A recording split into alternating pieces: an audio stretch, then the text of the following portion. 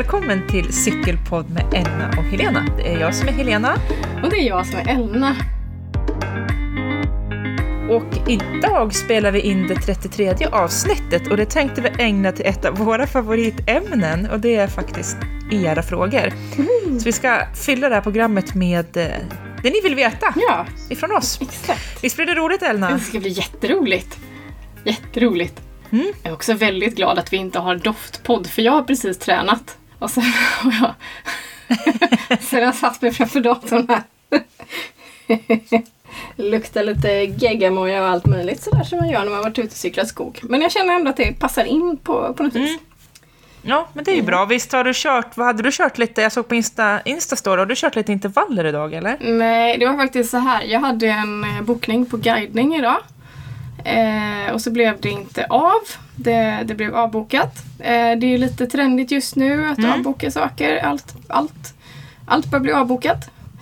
Prutt är det med det. Så då stack jag till Grännaberget och så jagade jag Strava där. Jag tänkte att nu jäklar ska jag ta mig en kom för att kompensera allt det här. Jag höll på att ta livet av mig själv för att jag körde ju nästan in i en nedfallen elledning.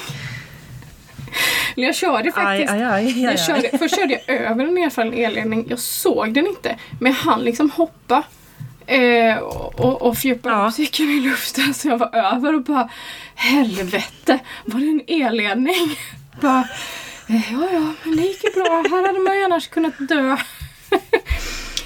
Och sen... Utför, va? Ja, precis, utför. Ganska jävla fort faktiskt. Gick det. Så att det var läskigt. Så, men sen jag visste ju att de var där och jobbade med den. För jag hade ju sett bilar från elbolaget. Så jag tänkte att det var nog kanske inte så farligt ändå. Men sen så jag jagade vidare. Och sen då på slutet så av den här loopen så kom jag ju tillbaka till stig precis bredvid. Men då låg den där jäkla elledningen där igen. Och då hade jag fan mig komkänning. Men det går ju liksom bara, hur var det nu då? Undrar om det var i eliden och jag liksom bara hade ren tur förra gången. Ska jag liksom kliva över den? Ska jag hoppa över den? Ska jag cykla över den? Och så bara, nej jag törs inte. Och så var det en sån där stolpe bredvid där det stod livsfarlig ledning. Gå i nära nedfallen ledning. Jag bara, nej, okej. Här kommer Elna.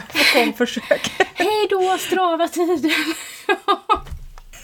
Ja, det är lite intressant det där, Elna, för att jag märkte bara häromdagen att jag använder ju Stravas live-segment i datorn mest för att hitta stig. Ja. Alltså speciellt, alltså inte när det går upp för då kör jag ju så jag ser min egen tid, men utför så använder jag ju aldrig liksom live-segmentet, men jag brukar ju använda för att leta stig. Och så av någon anledning så hade alla mina utförsegment försvunnit från datorn. De visades inte. Jag var ju lite frustrerad i det där och synkande datorn fram och tillbaka. Sen fick jag veta att det har Strava tagit bort. De visar inte live-segment utför på grund av att det var någon i USA som hade kört ihjäl sig utför i jakt på en kom. Ja, det är ganska länge sedan. Det är flera år sedan. Det hände, men det är ju inte flera år sedan segmenten försvann. Det måste ju vara typ nu. Ja, alltså, ja. För jag minns den där händelsen, det var rätt så mycket snack om det. Jag tror det var landsvägsåkning faktiskt. Ja. Men Strava har ju släppt lite uppdateringar och så nu. Och bland annat så har man ju dragit in på godiset för de som inte betalar för Strava. Så att man måste ju betala om man vill ha tjänsten. Innan har man ju kunnat få ganska mycket utan att betala för det. Men nu har de ju tajtat till det lite. Det tycker jag är ganska bra. Ja. Vill man ha något så får man betala för det. Och det är ju, 50 spänn i månaden. Så farligt dyrt är det inte. Så nej, det är det faktiskt inte. Men du, det här leder oss faktiskt in på vår första fråga, tänker jag. Ja, men det gör det. För det här har lite grann för vi fick en fråga vad vi har för cykeldatorer. Ja, just det fick vi. Och vad de visar. Ja. Om de visar RPM, och det är väl kadens kadens, hastighet och sträcka. Och om vi har karta, vägvisare och vad vi använder den samlade datan till. Ja. Och jag kan väl säga, det är väl det här, det var vi nästan svarat på nu. Men alltså, vad har du för cykeldator? Jag har en Wahoo Och nu kommer vi till dagens googling. Vad heter mitt... vad heter min cykeldator? Jag tror att jag vet. Är det inte en Element? Inte Wahoo Element du har? Jo, men det är det nog. På kass engelska. Ja. Det är Wahoo Element. Den är hetande. Jaha då, vissa mycket fint. Ja. Jo, men det har jag. Och det är min första riktiga cykeldator. Jag har haft den i ungefär ett år. Innan så hade jag bara en liten enkel sak. Och den kan rätt så mycket. Den håller koll på min puls, till exempel. Fast jag klickar bort så jag slipper se det eftersom jag inte gillar att se min puls. Sen så loggar den ju sträcka, tid. Jag kan köra laps, varv med den. Jag kan ladda in planerade intervaller från Training Peaks eller något annat program. Det jag använder ganska mycket nu är att jag stjärnmarkerar rutter i Strava.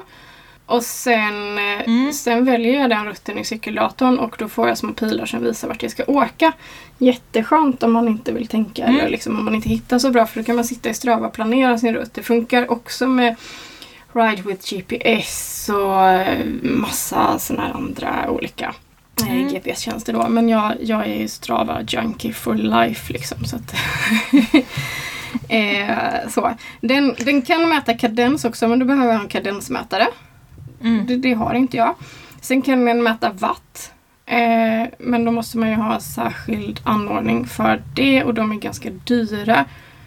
Så sån har jag inte heller. Så.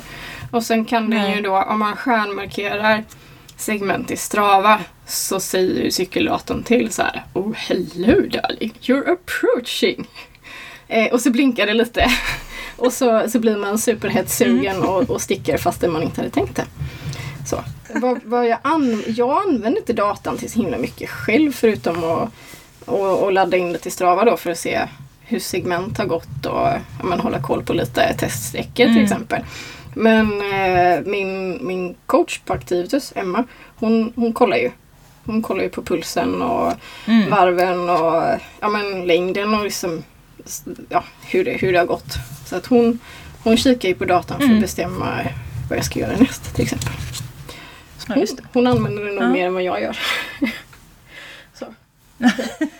Och det är det den kan göra faktiskt. Det är ändå ganska mycket grejer för en liten sån där. Absolut, ja det är det ju. Ja. Vad har du för någon? Jag har en Garmin Edge 520. Den är ganska många som har, va? Ja, och jag har också en Garmin Forerunner 920 XT på armen. Den har jag använt mest till när jag åker skidor och springer. Jag kan ha den på endurohojen också. För där vill jag inte ha någonting på styret. Men vanligtvis använder min Edge. Och den visar ju precis som din. Jag hade en kadensmätare till den i fjol. Men den var liksom lite för stor för min vevarm. Så jag repade upp cykeln lite grann med min kadensmätare. Det var inget bra. Jättedumt.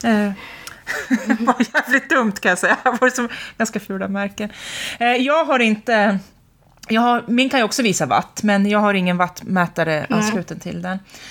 Sen har jag använt den också inne på trainern för då kan jag koppla upp, då kan datorn använda trainerns värden. Det är om jag har kört lite hårdare för att kolla lite grann sen så har jag har samma som du, att jag kan lägga in rutter i min cykeldator och få karta och att jag kan navigera efter den. Jag navigerade ju hela offroad Finnmark med min lilla 520. För då la vi in turerna vi skulle och sen så visade den vart vi skulle någonstans.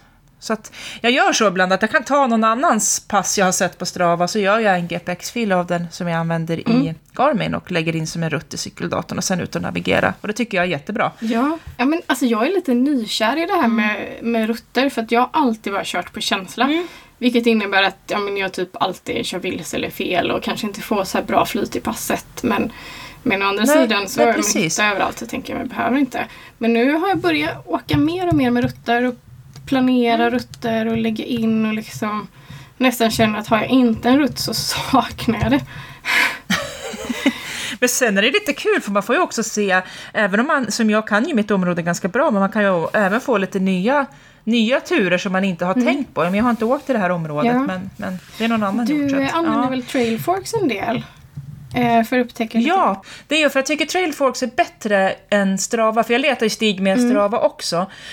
Dels så var som vi sa, det här med live-segmenten så har de ju som försvunnit, så där tappade jag lite. Och ibland har jag stått med appen och letat segment ut i skogen, men det är ju inte alla stigar som dyker upp. Nej. Men det gör de ju däremot på Trailforks. Dels använder det i telefonen, men du kan ju även lägga in rutter från Trailforks in i datorn och så navigerar den även på det sättet, eller specifika segment och sådär, eller stigar är det. Så jag använder Trailforks allt mer, speciellt om jag är på nya ställen och inte riktigt vet vad jag ska cykla, för du färgmarkerar i Trailforks, alltså blått, rött och svart och grönt och lila, så då vet man svårighetsgrad och vad som är grusväg och sådär. Så jag tycker det är superbra. Coolt.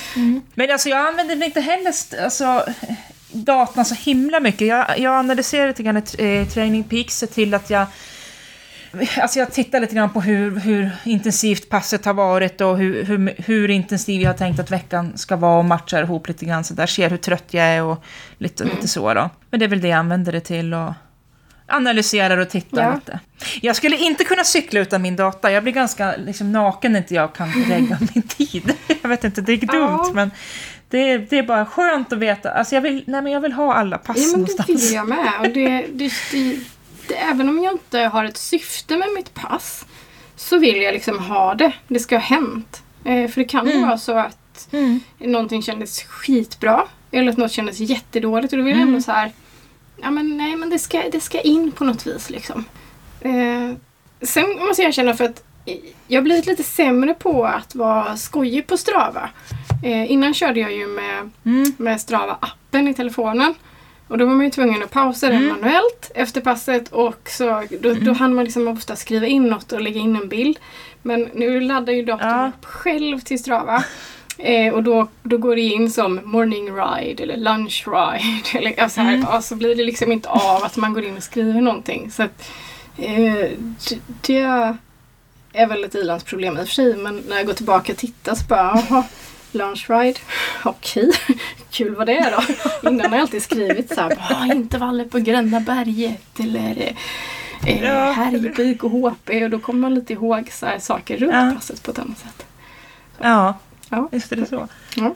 Och sen lite känner jag att jag måste snabbt in med en bild och förklara passet innan någon hunnit lajka, för det går så in i helvete fort innan det är någon som trycker på like. Men nej, men jag är inte klar den. Jag måste editera. Cykelval, bild, namn. Tog jag inte i? Ge mig 5 minuter innan jag klickar på gilla, snälla. Så jag hinner göra klart allting. Ger en helhetsupplevelse av min tur.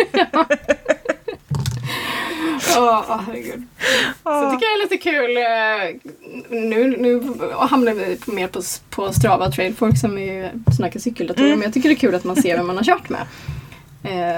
Ja, det är det. Och man kan kolla lite på flybys också. Om det är någon som har kört förbi så kan man kolla vad var det där för cyklist. Stalka folk. Det är spännande. Ja, men precis. Och ge lite kudos här och var. Och jag har precis löst ett sånt ilandsproblem med min cykeldator. Fästena som följde till min Wahoo var inte kompatibla med mitt superfräsiga integrerade styre. Det är integrerat styrstam och så det sluttar lite så att det passade inte. Så då satte jag cykeldatorn på sidan av styret. Och jag har stört mig något så odrägligt mycket på det. Alltså, på riktigt, återvärt. Jag har blivit tokig på att den inte sitter centrerat. Och samtidigt sen har jag blivit tokig på att jag stör mig på det så himla mycket också.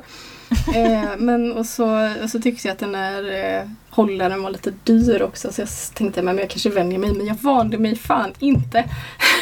Så nu har jag beställt, eller nu har jag äntligen då fått på en hållare som är gjord för mitt styre som är kompatibel med Wahoo då. Så att nu sitter den i mitten och det är så skönt. En sån lättnad. Det är så fånigt. Ja, men det är ju det. Så tänkte jag det. Men man är inte... sånt där man gör liksom. Ja, jag tänkte att jag har nog blivit lite så här... Ju längre jag håller på, ju fler år jag håller på, desto petigare blir jag på något vis. Jag vill verkligen ha koll på grejer. Innan har jag bara så här, vi kör väl då. Men nu är det så här, nej, det ska vara så mycket luft i däcken, allt ska sitta så, det får inte vara ett missljud. Nej, och missljud, alltså det är det värsta. Jag kunde inte, jag körde backintervaller med gnekande sadel, alltså jag trodde jag skulle bli tokig. Jag kunde inte genomföra intervallerna på ett bra sätt för jag var så frustrerad över min sadel. Ja, och det var bara jag liksom. Jag körde långpass med gnissel i vevarmen förra veckan. Ja. Jag tänkte, men det ger sig nog. Nej, det gjorde inte. Sen började jag säga, men jag häller vatten på det då, så kanske det... Det gjorde inte. Och jag blev fan tokig. Ja, men det var cykeldatorn. Vi har ju fler spännande frågor. Har du tittat ut en bättre passande sadel ännu? Nej, för det kom ju en coronapandemi i vägen. Jag fick ju, jag berättade ju det för det var ju vintras. Jag fick ju present, jag skulle få åka upp till Åre och prova ut sadel, för man kan göra det där uppe. Jag måste ju ha en ny sadel till vanliga mountainbiken om jag ska cykla långt. Och då skulle jag även få liksom en helhetsgrej också, upp och åka kabinbana. Om inte den har stängt nu då. Ja, men de fika lite så. Men så kom ju coronan. Det är inte så att Åre ligger ju en timme härifrån, så att det är inte något problem resandemässigt. Men samtidigt så är det ju roligt att åka upp till Åre och göra något mer än att gå in på cykelbutiken och åka hem igen. Alltså det är kul att gå på cykelbutik. Men jag ville liksom maxa min present, för att det känns som dumt om det inte blev hela min present. Så jag har väntat på det där. Det är ju corona. Sen kanske man kan göra någonting. Jag kanske kan åka upp och ha picknick. Det där är ju för sig Hasses grej att fixa då. Men svaret på frågan är nej, jag har inte gjort det. Då väntar vi med den frågan. Det känns också poddmässigt väldigt bra om det blir en helhetsupplevelse kring Åre där. Ja. Då har vi lite sånt att prata om.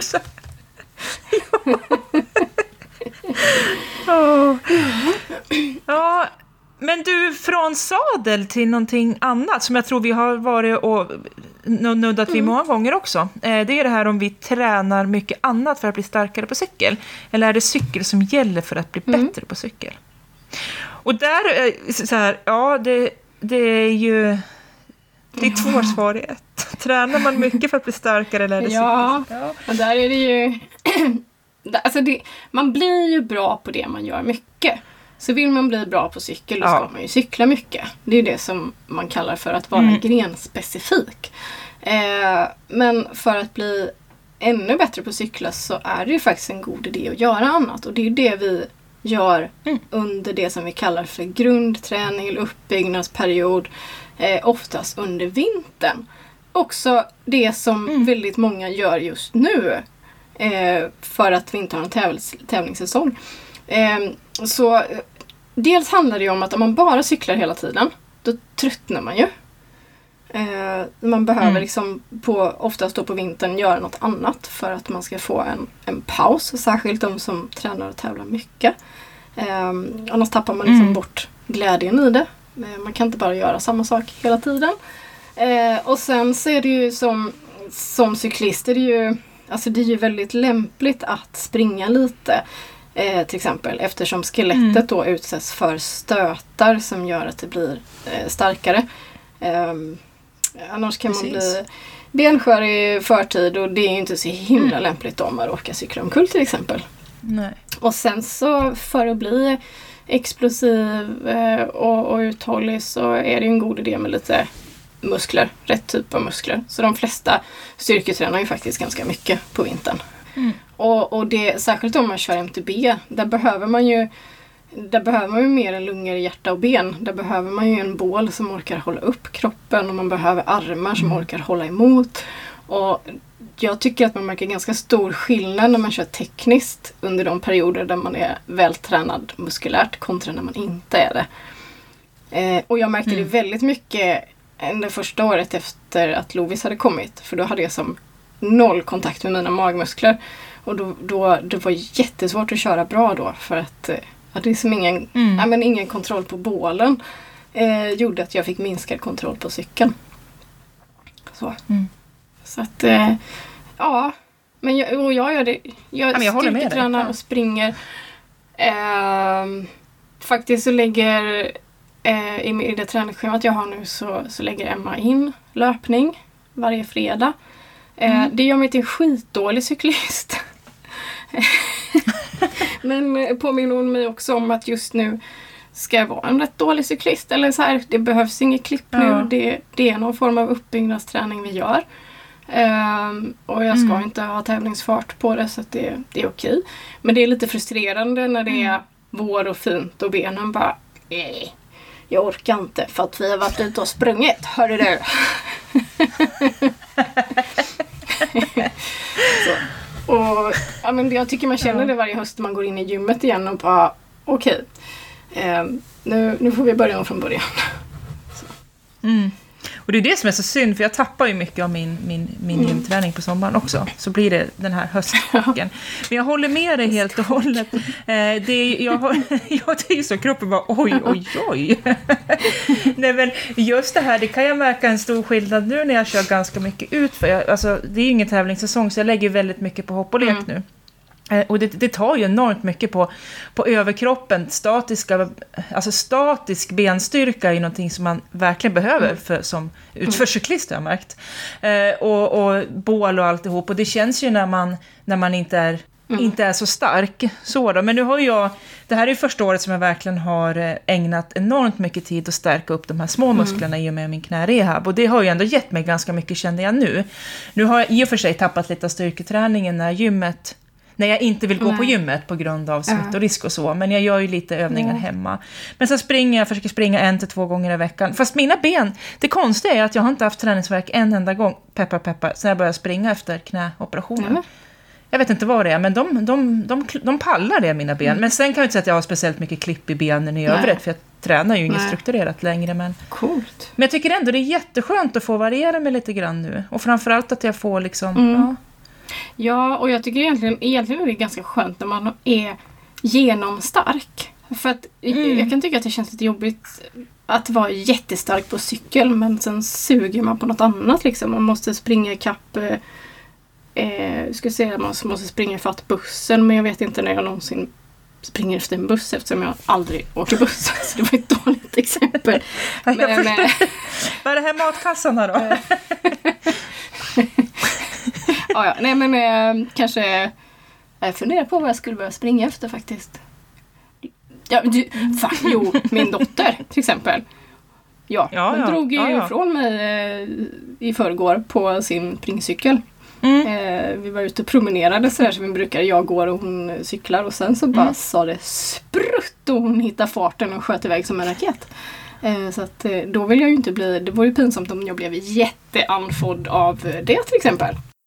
Lång konstig utläggning där, men i alla fall. Skulle man behöva springa efter en buss så vill man ju kunna göra det. Ja, absolut. Så att, det kan vara den märkligaste utläggningen jag haft i podden. Ja, säger jag. Nej, men jag förstår vad du vill komma med det. Nej, men jag tror att man... Nej, men jag tror alltså, liksom för att sammanfatta att man har stor nytta av att träna lite annat också för att bli bra på det som man vill. Faktiskt. Bli bra på. Och det ska man ha med sig att de flesta som är riktigt duktiga på cykel gör ju det. Kanske inte under cykelsäsongen, men under sin grund- och uppbyggnadssäsong så håller man på med annat. Ja. Och ofta, det finns ju också saker som liksom passar bra ihop med cykling, som skidåkning till exempel är ju jättebra. För att man använder samma muskler ungefär och tränar hjärtat och sådär. Stavgång pysslar jag ju mycket med på vintern. Men det är inte heller dumt. Hjärtat skiter ju i om du cyklar eller åker skidor eller går med stavar liksom. Nej. Så att det tränas ju på samma vis för det. Så då kan man lika gärna göra något annat på vintern. Det är gött. Är det. Och sen tänker jag springa stig är jättebra när man ska cykla samma stig sen. För man alltså, dels så hinner man ju registrera stigen lite bättre när man springer, men man får ju tänka ungefär på samma sätt som man skulle cykla. Så upplever jag det i alla fall. Jo, och så springer man ju omkring och bara, här skulle jag cyklat så, här skulle jag cyklat så. Och sen när det går lite långsammare, så man springer sina cykelstigar så hinner man ju se en massa saker som bara, varför kör jag aldrig på det viset? Det kan jag ju göra. Jaha, men du, ska vi gå vidare? Det tycker jag. Ska vi snacka lite cykelställ till exempel? Har vi fått en fråga om.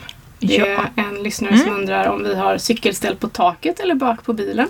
Vilka för- och nackdelar det finns. Och vad vi föredrar och varför.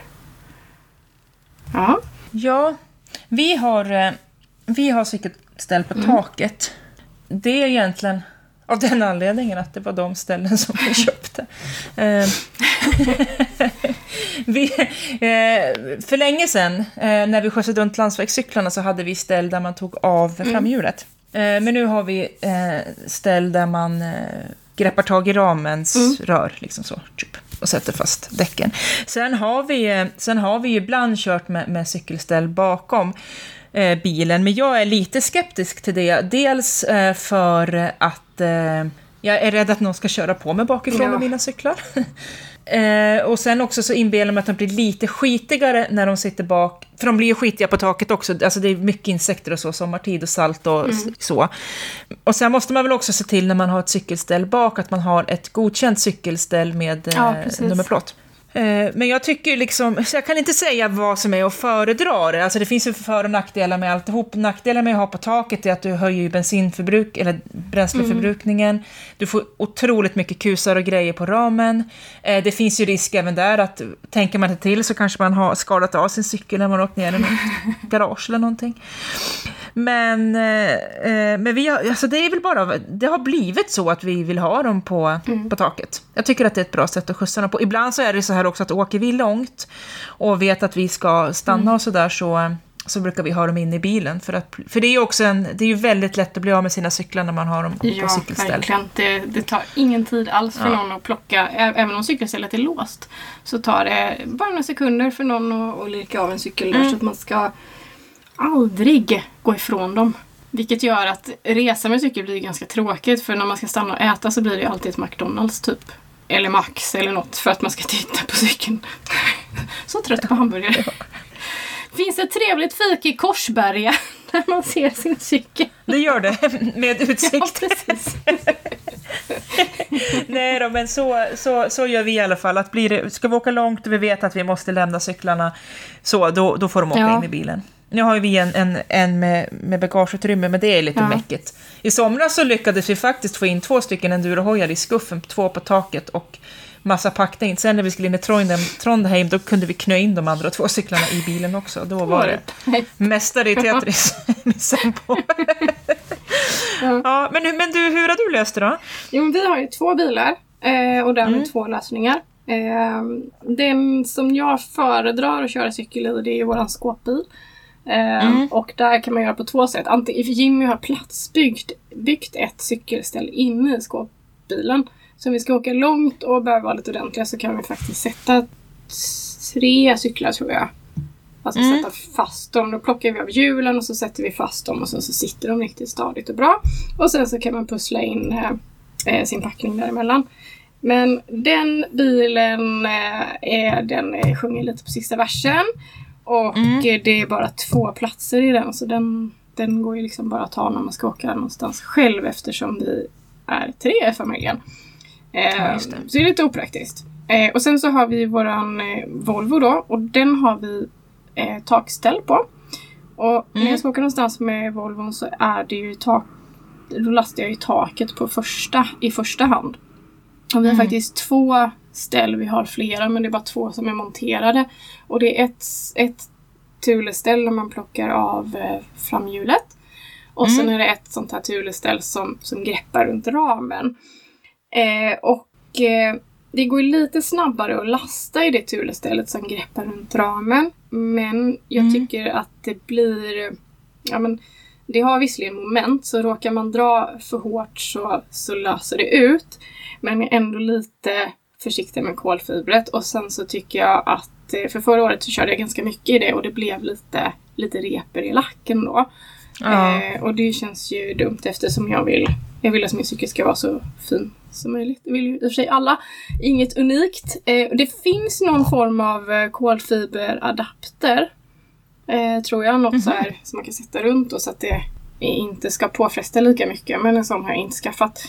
Så att nu kör jag faktiskt helst i det cykelstället där man tar bort framhjulet. Men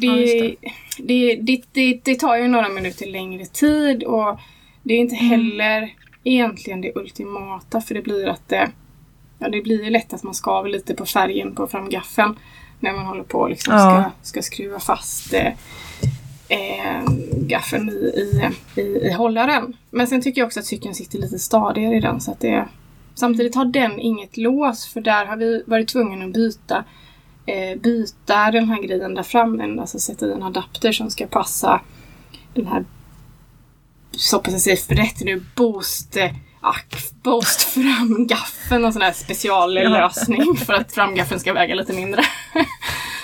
Så då har jag inget cykellås i den. Så det gör ju att det går ännu snabbare ifall man bestämmer sig för att sno den hojen. Man får visserligen inget framhjul med sig eftersom det ligger i bilen. Och det har väl också hänt någon gång att det kanske åkt ifrån framhjulet. Så det... Vad jobbigt. Ja.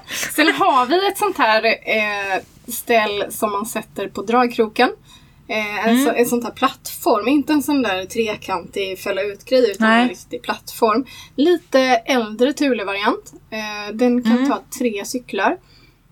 Och det är rätt så bra, för då får vi ju med 5 cyklar. Och det behövs faktiskt ibland om man kör runt på kompisar och kanske vill ha 2 cyklar med sig och lite sådär. Så det sätter jag på om vi ska åka långt eller ha vänner med oss. Då är det en bra grej. Men det är också lite mycket att sätta dit det. Jag tycker att det tar några minuter att få på det. Och så ska man komma ihåg att jag sitter där och inte backa in i någonting. Nej, precis. Och jag känner så här, jag har så ofta cyklar på taket, så att jag tror att jag har en cykel på taket även om det inte sitter en cykel på taket. Och ja, så att nu ska jag inte säga för mycket, men det känns som att risken att jag skulle backa in i någonting. Nej, jag slutar där. Ni vet vad jag tänkte säga. Men jinxa ingenting. Nej. Det är inte så roligt. Jag tror det var min svärfar som gjorde det när de skulle köra cykelvasa. Skulle han backa in under något parkeringstak i någon stuga uppe i Sälen och så bara hej då, sadelstolparna. Det är så himla lätt hänt. Jag lurade Cissi när min dotter när hon övningskörde. Där vi skulle parkera på garaget under Willys här. Och så precis när hon ska åka under så, vad cyklarna på taket, skrek jag. Fast för inga cyklar på taket. Jag ville bara testa reaktionsförmågan. Fy vad elakt. Det var faktiskt elakt. Den paniken. Hon var snabb på tvärnit i alla fall. Var det? Ja, men. Sen frågade jag om hon hade ställt några cyklar på något tak, om det var så. Nej, det hade hon inte gjort. Nej. Ja, så kan det vara. Men lite roligt ska man ha som förälder. Ja, eller hur? Typiskt roligt. Ja, nej men så. Däremot skulle jag har gjort det någon gång, men jag helst sätter jag inte min cykel på de här trekantiga kroken. Nej. Ihopfällbara ställ. Jag tycker inte att de sitter tillräckligt stadigt där. Nej.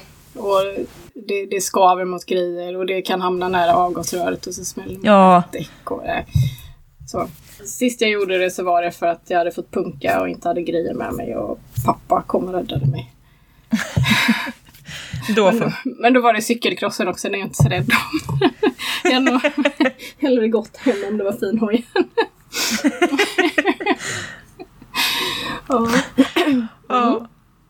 Ja, men så var det med det. Men du, nästa fråga då. Det här känns ju som att det är lite mer till dig kanske, för att jag så här, cyklar ni med musik i öronen? Vad finns det för och nackdelar med det? Och har ni specifika spellistor för vad ni ska cykla, till exempel för intervallträning, distans och stickcykling? Alltså jag cyklar oerhört sällan med musik. Enda gången jag cyklar med musik, det är när jag sitter inne på trainern. Och då har jag en spellista för intervallträning. Eller en podd för distans. Men ute cyklar jag aldrig med musik. Men jag vet att du gör det. Ja, jag gör ju det. Jag cyklar jättemycket med musik. Och det är väl också för att jag cyklar så himla mycket ensam nu. Eftersom man är förälder och allt det där. Och då behöver jag har jag inte kompisar som kan peppa mig, så behöver jag den där musiken som peppar mig. Så att jag gör det relativt ofta. Nackdelarna med det är ju att man kanske har trafik är sämre. Och man hör kanske inte heller andra människor så bra. Men det finns en ganska enkel lösning på det. Och det är ju att plocka ut den ena hörluren när det behövs. Så det gör jag ganska ofta. Dels har jag så pass låg musik att jag fortfarande hör lite av min omgivning. Och så plockar jag ut den ena luren när jag tycker att nu måste jag vara med här. Så om det till exempel är så att jag behöver en transportsträcka på väg eller cykla landsvägscykel eller vissa lägen när det inte passar sig helt enkelt. Man får koppla på sitt sunda förnuft där. Jag lyssnar mycket på poddar när jag distanstränar. Det började faktiskt med i vintras. Ja, jag också. Historiepodden till exempel. Och P3 Dokumentär och så, vilket gör att jag ibland sitter och storgråter på cykeln för att det är så bara, det är så hemskt. Det är så fruktansvärda grejer ibland. Det var den peppen liksom. Ja, och sen någon gång, ibland lyssnar jag på Cykelwebben-podden också. Och sen, men i alla fall lite poddar för distanspass. Sen har jag en spellista som heter Queen of the Mountain. Nej, det gör den inte. Strava-jakt. Kom Strava. Men det heter något med Strava och komjakt i alla fall. Och den, det är ju de peppigaste pepplåtarna.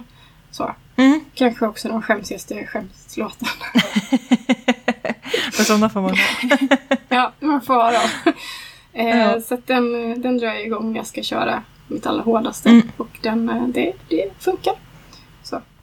Sådär. Sen har jag faktiskt hållit på att testa lite nu så här, trådlösa hörlurar. Men för jag har fortfarande inte hittat de perfekta hörlurarna. Jag har kört mycket med ett par Mego som de är sådana in-ear-lurar och sen så har de en sladd så att de sitter ihop med varandra. Och sen har de en liten plastgrej som gör att de sitter fast i örat och det är hittills mina bästa. Så jag provat lite andra nu också som bara så här, nej det går inte, sitter inte fast i öronen heller. Nej.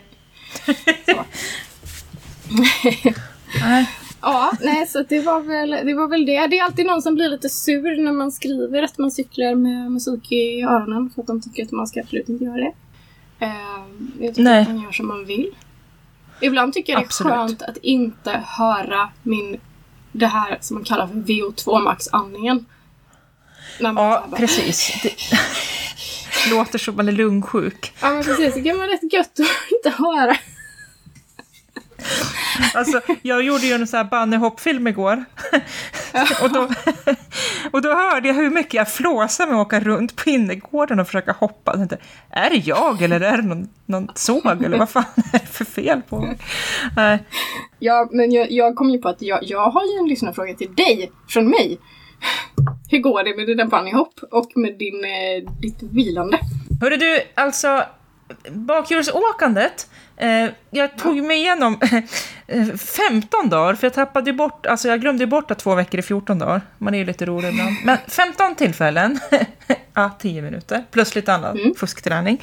Jag cyklar faktiskt ganska bra om man jämför med första gången jag cyklar på bakhjulet. Jag får upp cykeln nu när jag vill och jag kommer ett par trampsteg, jag kommer några meter och sen faller jag åt sidan. Men jag fortsätter att öva på det, men jag kommer ju inte filma det. Men alltså, jag ska cykla längre på bakhjulet innan hösten här, så är det. Sen så började jag med bunnyhopp och jag trodde ju någonstans att det där kunde jag. För jag menar, man studsar ju lite grann i skogen. Man klarar ju av att göra ett bunnyhopp.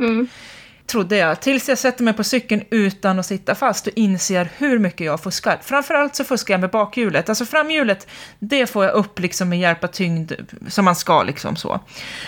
Men jag får inte upp bakhjulet. Det ser jättefånigt ut på filmen, precis som jag studsar lite grann bara. Ja. Det är supersvårt. Nu hade jag mina dämpare uppen och väldigt mycket slaglängd på cykeln. Så, men alltså det var helt omöjligt. Men jag tänker att jag har en bra utvecklingspotential där. Det är supersvårt. Det är så man får se det. Ja. Det kommer bli världens uppåtkurva. Hur ofta får man njuta av det? Ja, men precis. Så nu kör jag det 14 gånger. Så får jag se vad som har hänt om 14 gånger. Förhoppningsvis har det hänt ganska mycket. Ja, men det där är en lurig. Den här teknikkursen jag gick med Emil Lindgren. Där övade vi lite på sånt. Och grejen är att jag kan på min dirtcykel. Jag kan. Men på min cross country-hoj går det inte. Eller det är klart att det går. Men det är som att den är lite större. Har ju lite annan geometri. Och jag får inte till det riktigt bra. Det är som att det krävs mer precisionsteknik för att göra det med den än med en liten cykel. Och så vet jag inte, det känns som att jag fuskar när jag kan fuska. Men att jag kan utan att sitta fast på dörthojen. Så. Ja. Och jag fick ju till... Ja, det är jätteknasigt. Och sen tror jag också att... För jag fick ju till riktiga bunnyhopp. Jag var cyklare. Jag hoppade över stockar häromdagen med föjen. Och utan att liksom fuska med fötterna. Men då tänkte jag inte så mycket heller. Sen vet inte jag hur det såg ut. För jag filmade mig inte skärmen. Nej, men jag tänkte... Jag övar på och kommer att bli mycket bättre på det där. Ja. Hoppas jag. Bra grej. Och det där med att tänka är intressant också. För att ibland så känns det som att man gör grejer bra. Och så börjar man fundera på hur man gör det. Och då går det inte alls. Nej, och då börjar man med en helt annan teknik. Ja, precis. Ja, nej, men så det är väl svar på den frågan. Jag är jättenöjd med mitt bakhjulsåkande och jag tycker det är superkul att försöka lära mig någonting nytt. Och sen har det ju varit så roligt för det är ju så himla många som har följt det där och peppat mig och blivit peppade själv och provat och det tycker jag är superkul. Roligt. Det har varit liksom värsta grejen det där. Ja. Grymt. Men då tycker jag att vi slänger på en fråga på dig faktiskt. Vi har fått en fråga om har din yogastreak gett någon effekt på cyklingen? Som andning och närvaro, styrka och så vidare. Oj. Namaste. Har den det? Jag vet faktiskt inte. Ingen jäkla aning faktiskt. Du känner ingen skillnad? Jag har inte tänkt på om jag känner skillnad i cyklingen. Jag känner skillnad i yogan. För nu är jag inne på dag 117 tror jag. Oj. Och det är ganska länge. Och jag kan ju känna... Det jag kan känna är att det blir ju stelare när man cyklar mycket. Och då behövs yogan mer. Och samtidigt så kan jag ju känna av att jag har ju viss styrka som jag inte hade tidigare. Och sen ska man ju också komma ihåg då att min yoga är ju inte heller... Det är inte så att jag håller på flera timmar i veckan. Utan ofta rör det sig om att jag avslutar min dag med kanske 5 minuter.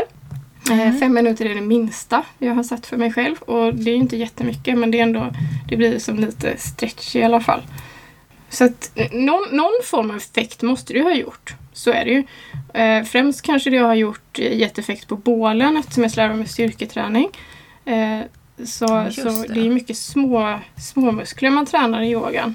Så det kan ju vara så att det ger effekt till exempel skadeförebyggande som jag inte märker. Och kanske det finns ju många positiva saker med att ha mycket små muskler och vara rörlig. Så. Tänker jag. Men det har nog liksom inte gjort mig till en snabbare cyklist. Det tror jag inte. Nej. Men jag mår väldigt bra av den där grejen. Så. Och jag mår väldigt bra av den för många är så här, morgonyoga. Jag hatar ju allt som har med morgon att göra. Fuck morgon.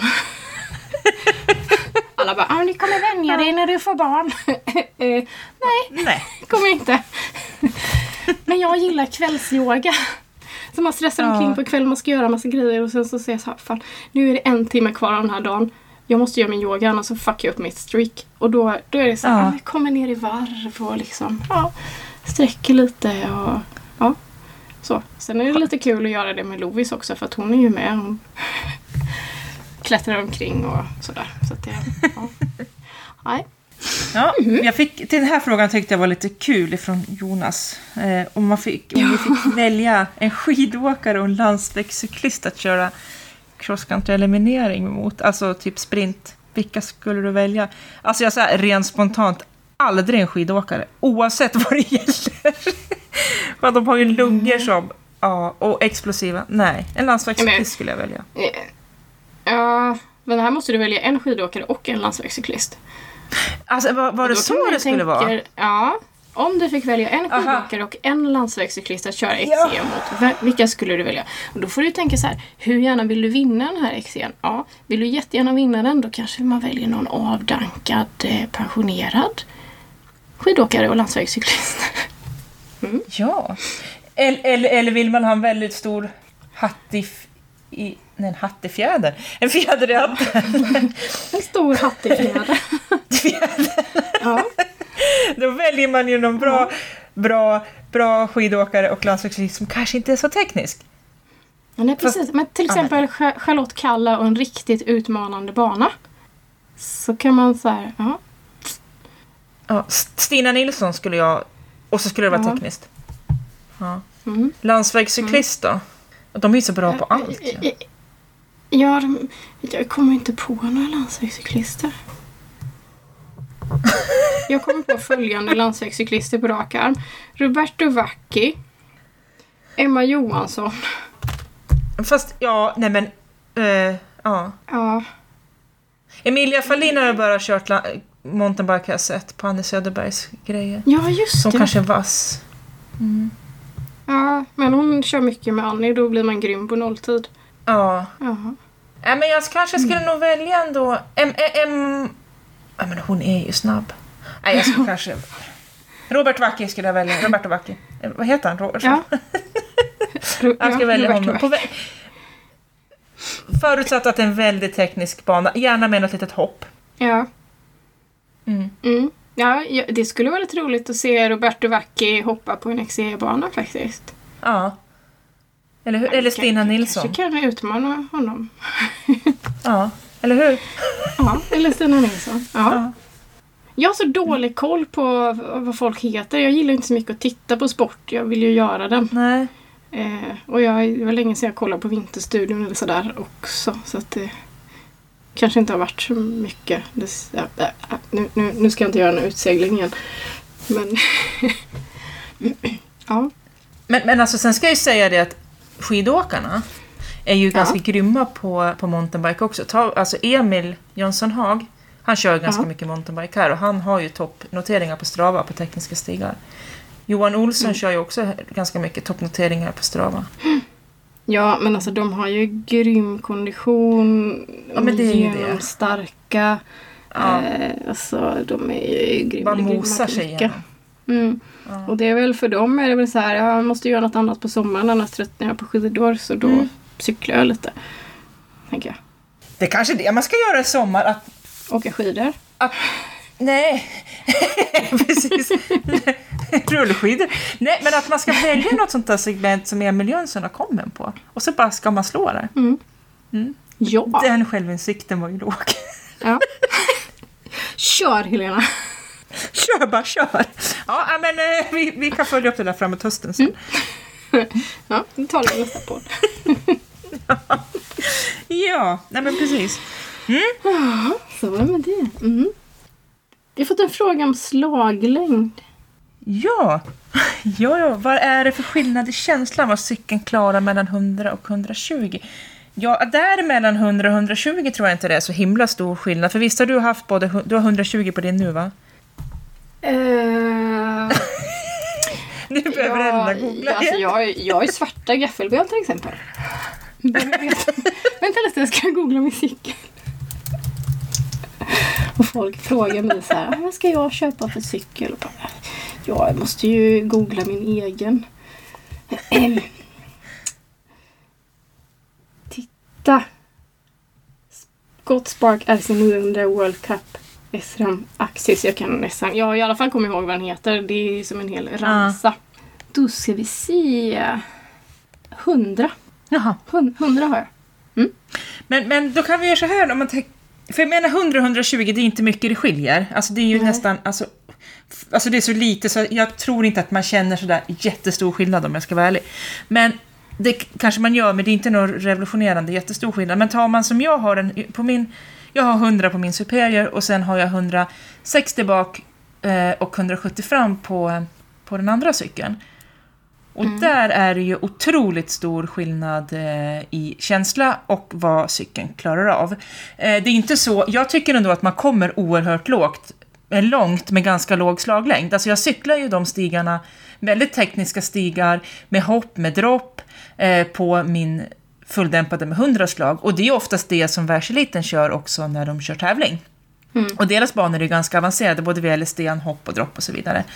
Men sen är det ju en annan känsla att sitta på en hoj som är gjord för liksom typ som min, där du ska åka väldigt stötigt eller väldigt tekniskt. Det är mycket dropp, det är mycket hopp, det är liksom, cykeln ska kunna svälja mycket och känslan blir ju såklart mycket bättre, för där är ju geometrin lite annorlunda också.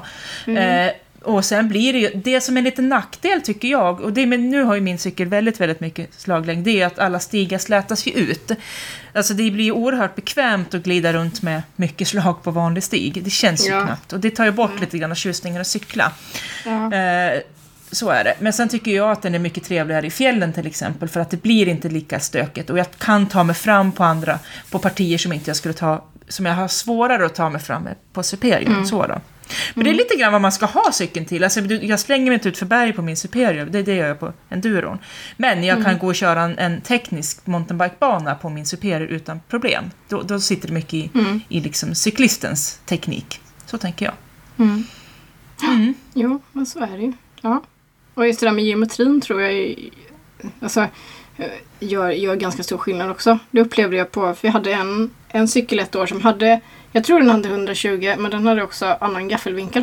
Ja. Och då blev det ju lite annorlunda just därför. Det blir lite racigare med rakare vinkel. Ja. Och så, jag har ju ganska flack gaffelvinkel på följen och lite bredare styr. Jag hamnar ju lite mer upprätt. Dessutom är ju då styrstammen väldigt kort. Men det gör ju liksom att jag hamnar ju lite mer upprätt, och utför så får jag en tryggare position. Att cykeln liksom, det känns inte som jag håller på att ramla över styret. Så att det beror lite grann på. Men känslan är ju där, och jag menar, det är säkert en stor känsla också att cykla med en cykel som har 100 slag, och så går du upp på en cykel som är lite mer typ trail, där du kommer upp kanske i 130-140, så får du en cykel som är, där är den väldigt skön på stig. Där kan du köra ganska bra på stig, och dessutom kan du köra tekniskt och enduro också. För min cykel, i och med att den har så mycket slag, så är den också ganska sävlig på stig. Alltså det tar liksom energi att få igång den. Sen rullar den ju på bra, så men det är ju ingen cykel man sprätter med. Det är ingen cykel man cyklar fort upp för. Det är ju som att dra runt på en stor prom liksom. Men så fort det börjar bära ut för att bli tekniskt, då är den ju helt underbar så då. Så att, ska man ha något mellanting, då ska man landa där runt 130, kanske 140 tror jag. För då har du en kvickcykel som ändå klarar ganska mycket.